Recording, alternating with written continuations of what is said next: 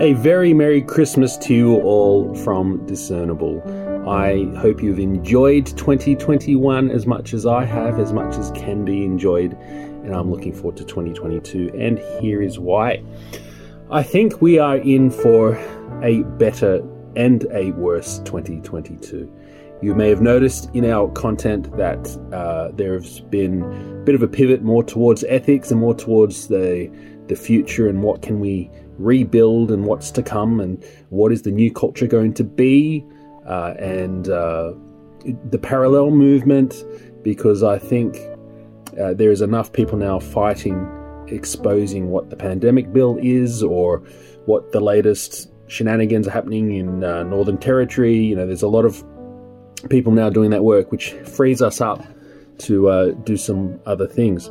Now, 2022, I think, is going to be better than 2021, especially for those in the most crazy states like Victoria in Australia, because two reasons. One, we have a mature resistance. There is if you think about any other state, say Northern Territory or WA, when they try to pull off some ridiculous thing like, I don't know, just make up some policy, let's round up everyone and put them into camps, even if they're testing negative, which is what they've done in some places, the resistance is minimal. There is some, to those of you out there who are in WA and NT, good on you. But there's not much compared to, say, Victoria, when they try and pull off some kind of effery like that. Everyone screams and there's 100,000 on the streets and there's a lot of influencers, so to speak. The second reason, so the first reason why I think 2022 will be better is because the resistances are strong all around the world. People who are like Gigi Foster, who interviewed with us last night, rational people who actually still have their brains in their skulls. It hasn't fallen out on the pavement yet.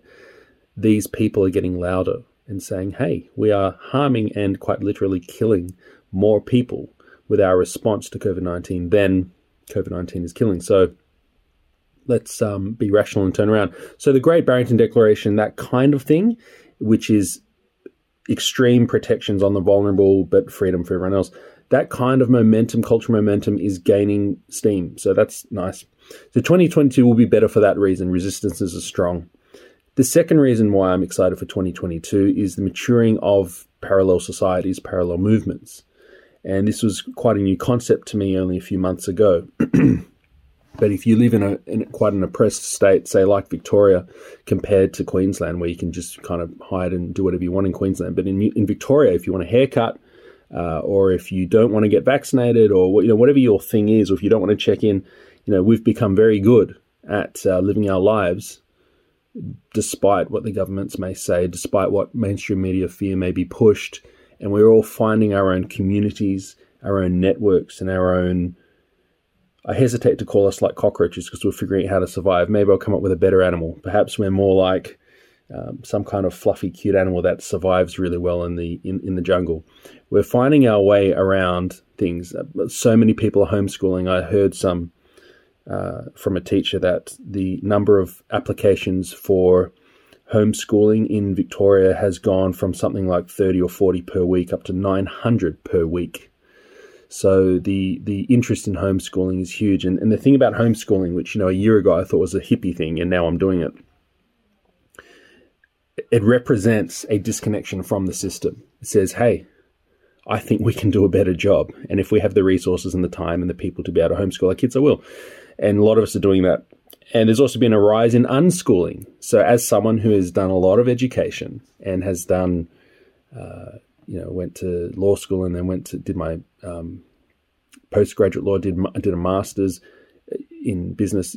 I've done all the uni stuff, highly educated, and I can tell you what, I'm a big fan of unschooling. The much of my education feels like just purchasing a ticket, purchasing a certificate.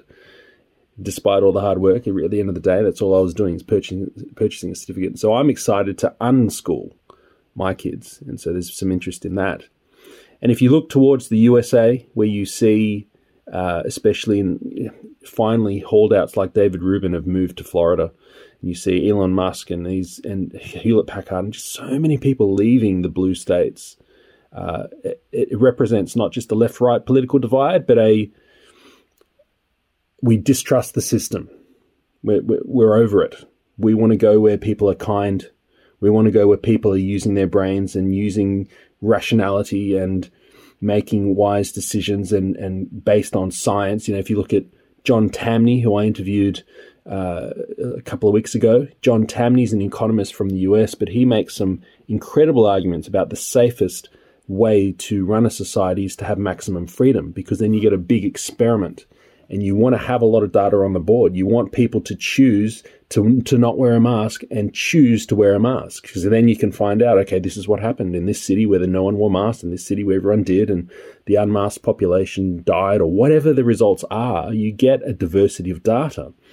But instead, we are forcing everyone into one mode of behavior, and you pollute your data sets, much like people are complaining with the Pfizer vaccine trials that they submitted for the EUA, where they unblinded it too early. Professor Nikolai Petrovsky is a critic of this. He says they unblinded them too soon. So, look, there's a whole parallel structure happening around the world culturally. It's not just an alternative school or an alternative APRA, which they're trying to set up in Australia, or an alternative university or hospitals, which they're trying to set up in the USA. It's a mentality. It's the idea that we've been lied to this whole time, that the government has monopoly on a good life. It doesn't. It doesn't. We can create an amazing... In fact, who created this amazing world we live in compared to 1,000 years ago? It was us, the people. It wasn't the government. So that's why I'm excited for 2022. I think there's going to be more effery by governments, but it's more naked now. There's more people awake to the fact that the media and the governments are pretty dodgy, and there's more appetite for the parallel movement, and there is certainly a stronger resistance. So what more could you ask for? Merry Christmas. That is our present for 2022.